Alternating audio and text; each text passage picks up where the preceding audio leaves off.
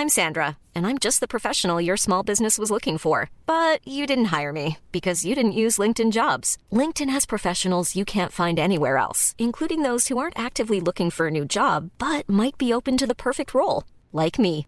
In a given month, over 70% of LinkedIn users don't visit other leading job sites. So if you're not looking on LinkedIn, you'll miss out on great candidates like Sandra. Start hiring professionals like a professional. Post your free job on linkedin.com/people today. Wow. Nice. Yeah. What you're hearing are the sounds of people everywhere putting on Bombas socks, underwear, and T-shirts made from absurdly soft materials that feel like plush clouds. Yeah, that plush. And the best part? For every item you purchase, Bombas donates another to someone facing homelessness. Bombas. Big comfort for everyone. Go to bombas.com/ACAST and use code ACAST for 20% off your first purchase. That's bombas.com/ACAST. Code ACAST.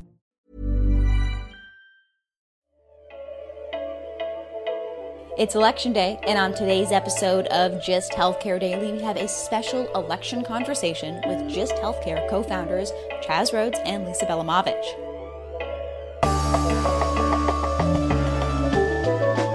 It's Tuesday, November 3rd, and I'm Alex Olgin with Just Healthcare Daily, where I get the headlines in health business and policy news in under 10 minutes.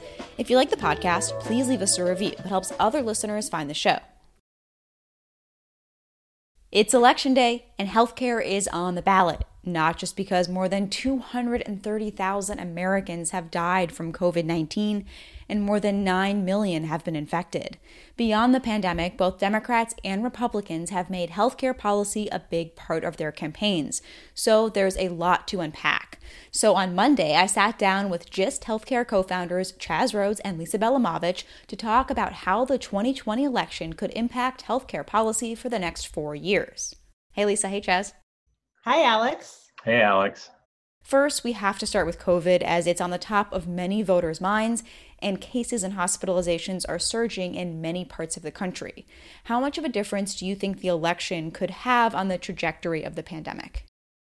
Well, I think to a certain extent, the trajectory of the pandemic is going to be determined by, when we get more effective therapeutics and when we get a vaccine that's safe and effective, and how quickly that can be rolled out. So at a certain level, the pandemic is going to be what it's going to be. I think the main difference between the two candidates is how much of a role they think the federal government should play versus how much they should let states and localities determine things like mask mandates and business closures and restrictions and that sort of thing. I think we know where the Trump administration has been on that. I think they've largely tried to let the states and localities take the lead and have been relatively hands-off, if not dismissive about, some of the things like mask mandates. Whereas I think the Biden team is likely to be much more aggressive to the extent they can be legally from a federal perspective on some of that. Yes, I think Chaz is spot on with the timing of where COVID policy differences will matter. It's between now and when we get the rollout of an effective vaccine. One place where I will give props to the Trump administration is they have put a lot of funding and focus on vaccine development, which appears to be paying off. Now, that said, one element that is a little concerning, particularly as I talk to physician experts across the country, is some of the things that feel like there are bits of undercurrents in the Trump administration strategy right now. Some of the experts speaking out positively about masks and, then sort of the off-the-record discussion of, should we pursue a herd immunity strategy? Lisa, historically, herd immunity has mostly been talked about in the context of vaccination programs. But as you mentioned, some of the president's advisors have been talking about this as a strategy for coronavirus, although it's not officially the administration's strategy. But what are some of the practical implications if President Trump is reelected and this becomes his team's approach? Yeah, if you think about the concept of herd immunity, it's estimated with COVID that we would need somewhere in the range of 60 to 80% of the population being immune to COVID in order to have population level immunity. There's two ways you can get immunity. One is through having an effective vaccine, and the other is through catching the disease and developing natural immunity. When you talk to infectious disease and experts and epidemiologists, most, if not almost all of them, are very skeptical as to whether or not a herd immunity strategy prior to having an effective vaccine rolled out would be, probably not even effective for the country, and without a doubt would bring hundreds of thousands of more deaths than we would see, if we had a more conservative pre-vaccine strategy that's driven by recommended public health precautions. In the debate that we're having pre-election, herd immunity really has been sort of a code word for a hands-off approach by the federal government. I don't think they actually legitimately believe in herd immunity. I think it's very hard to find any credible scientist who thinks that that's the right way to go. I think it's more just, we're not going to impose lockdowns or mask mandates or, any more stringent measures from the federal government, or even put pressure on states to do those things. I think it's helpful to separate out what's the election rhetoric versus what's going to happen starting next week, once we're through the election cycle. Once we get through Election Day, the next healthcare concern on everyone's mind is how the Supreme Court will rule in the case challenging the Affordable Care Act.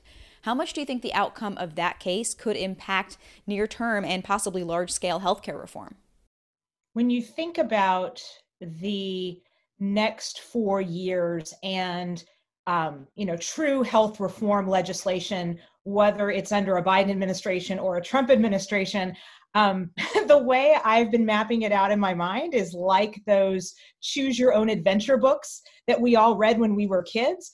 Well, the first point for either administration might be what happens with the court case. And in that far-reaching scenario, yes, we think is unlikely, of the entire ACA being thrown out, what we do know is if you flip the books to that page, that could be the factor that would greenlight either administration to more aggressively pursue health reform legislation, because they would need to very quickly put something in place that kept the more popular parts of the ACA and some of the necessary changes that it's made to the healthcare delivery system whole, in the absence of having the Affordable Care Act on the books. Yeah, this is a really important point. So I actually think that healthcare reform, capital H, capital R, things like Medicare at 60, national public option, those sorts of things, while they're in the Biden platform, are probably not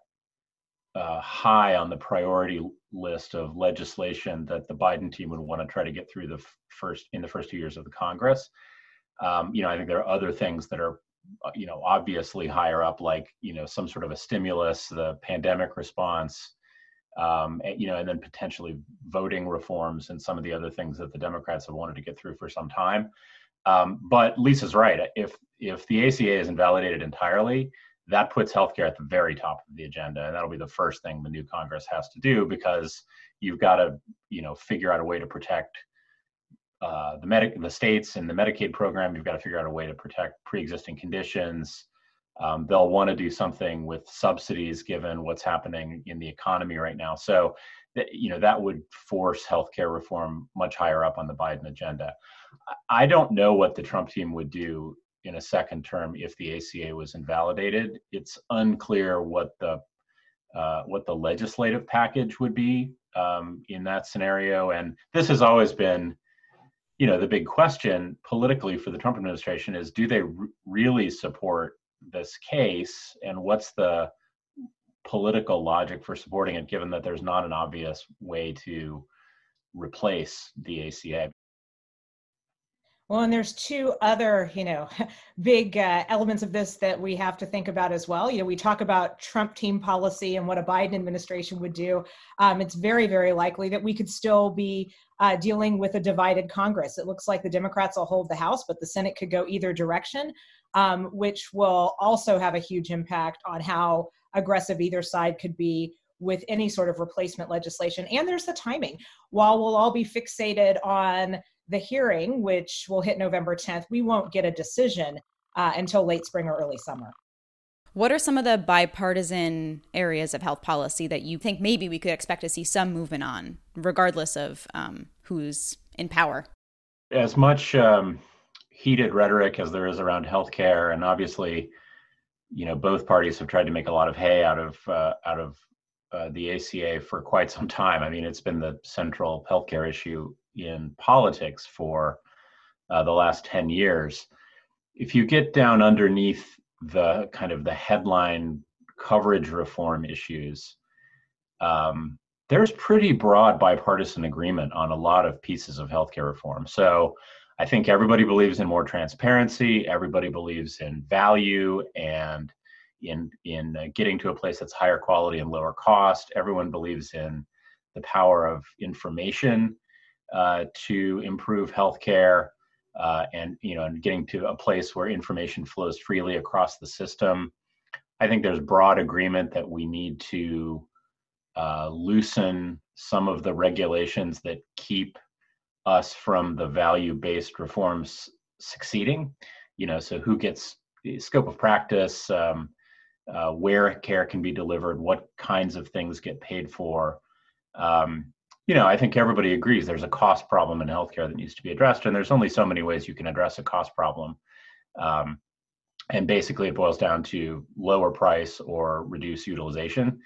And I think on both fronts, there's fairly broad agreement on both sides of the aisle about what some of the reforms are that are needed there.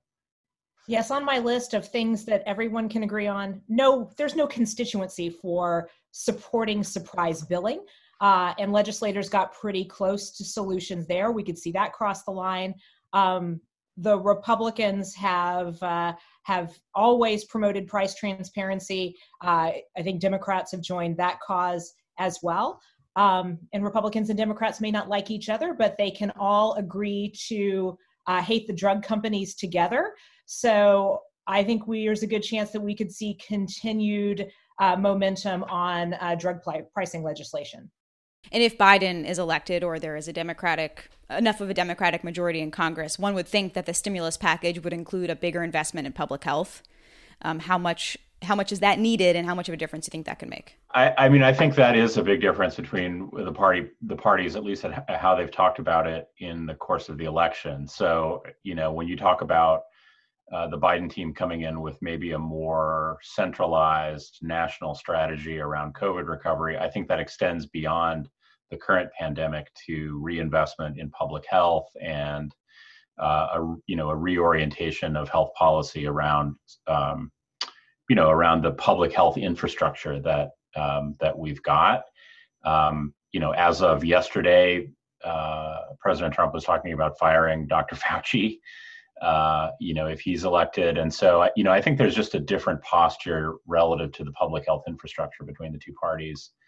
And I think that's, we sort of have to take politicians at their word. And, what they're saying they'll do is what they'll do. I think probably longer term, the changes are not going to be as radical on either side as they're being portrayed in the election. But public health is definitely an area that I think will be one to watch over the next 4 years. And there are two elements that are really important. One is just the baseline that over the past 20 to 30 years, our public health infrastructure at all levels of government has been defunded, and there are just less resources to work with. And the other is just how decentralized it is. And I think COVID laid that bare, even with simple things. All 50 states report data in a different way. So it was very hard to get apples to apples comparisons about how COVID was spiking and comparing communities. So I don't know if there is any politician who's supporting complete nationalization of the public health infrastructure, but just more coordination so that we're all working in lockstep. I think, according to most experts, would make a big difference if we ever have to face something like this again. Healthcare demand has come back unevenly. More people have returned to outpatient settings, but fewer to inpatient settings. And you have both written about the possibility that demand may not return for a long time, and we could be living in a 90% healthcare economy. If that's the case, how important will future stimulus or federal relief be for providers? The idea that, we've talked about with the 90% economy is, where do things settle out? And so, for hospitals and health systems and physician groups, that's all about, what's the post-COVID, or when COVID finally settles down, what is the level of volume that we can expect? And therefore, what does that mean for our revenue model and for our profit model, and the sustainability of hospitals? I think that's a problem across the board. And I think it's a problem that every other industry has as well, whether it's airlines or hotels or retailers or whatever it is. And so the political question around the 90% economy and how urgent of a problem that is comes down to stimulus and what kind of economic relief does the next Congress, or maybe the lame duck Congress, starting on Wednesday, what kind of a stimulus do they provide? And I think that's the real question that's going to determine how much demand comes back and what form that demand takes. But then I think it's a question of the virus, and has the virus changed consumer behavior in a way that is long lasting, or will consumer behavior go back to what it was pre-COVID once we've got a vaccine? I don't think anybody knows the answer to that question, but if I had to bet, I would say that there are probably some secular changes that are going to stay with us, regardless of economic recovery. One of the things we're watching really closely as volumes have started to rebound is what's happening in emergency rooms across the country. It's not surprising that patients feel more comfortable going back to their doctor's office. It's a predictable experience. You have a scheduled appointment time, but are worried about unscheduled care. Urgent care clinics and EDs are places where I go. I sit and wait for a long time, usually next to someone who might be coughing.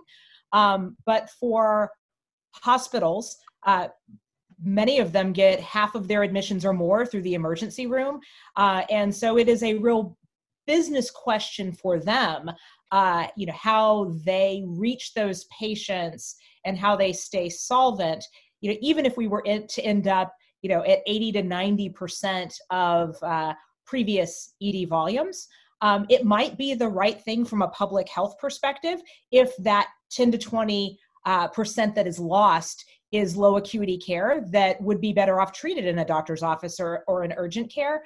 But it's a very different public health question if the 10% is stroke and heart attack patients that aren't making their way to the hospital.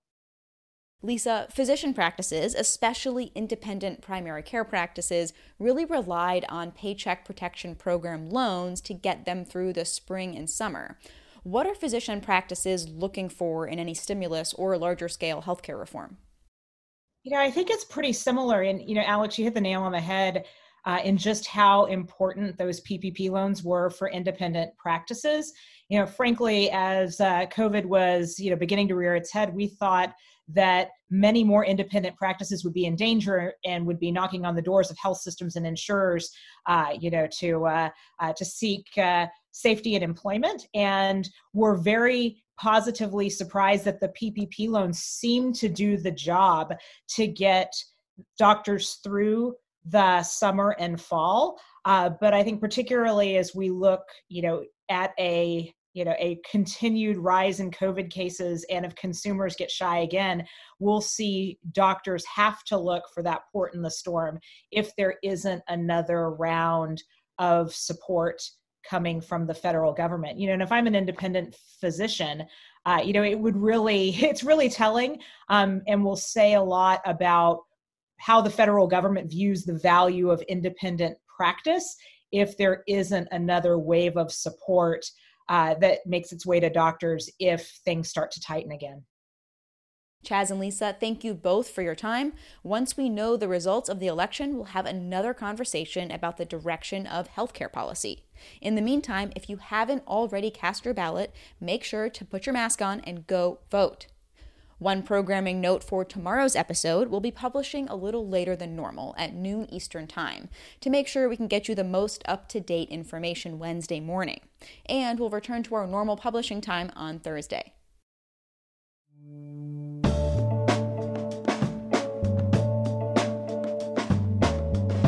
Thanks for listening to GIST Healthcare Daily. I'm Alex Olkin.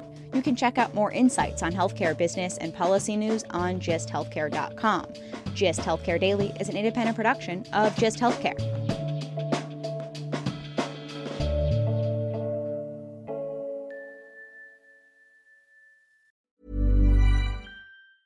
Hey, it's Danny Pellegrino from Everything Iconic. Ready to upgrade your style game without blowing your budget? Check out Quince. They've got all the good stuff, shirts and polos, activewear, and fine leather goods, all at 50 to 80% less than other high-end brands. And the best part? They're all about safe, ethical, and responsible manufacturing. Get that luxury vibe without the luxury price tag. Hit up quince.com/upgrade for free shipping and 365-day returns on your next order. That's quince.com/upgrade. Imagine the softest sheets you've ever felt. Now imagine them getting even softer over time. That's what you'll feel with Boll & Branch's organic cotton sheets. In a recent customer survey, 96% replied that Boll & Branch sheets get softer with every wash. Start getting your best night's sleep in these sheets that get softer and softer for years to come. Try their sheets with a 30-night guarantee. Plus, get 15% off your first order at bollandbranch.com. Code BUTTERY. Exclusions apply. See site for details. Even when we're on a budget, we still deserve nice things. Quince is a place to scoop up stunning high-end goods for 50 to 80% less than similar brands. They have buttery soft cashmere sweaters starting at $50, luxurious Italian leather bags, and so much more. Plus, Quince only works with factories that use safe, ethical, and responsible manufacturing. Get the high-end goods you'll love without the high price tag with Quince. Go to quince.com/style for free shipping and 365-day returns.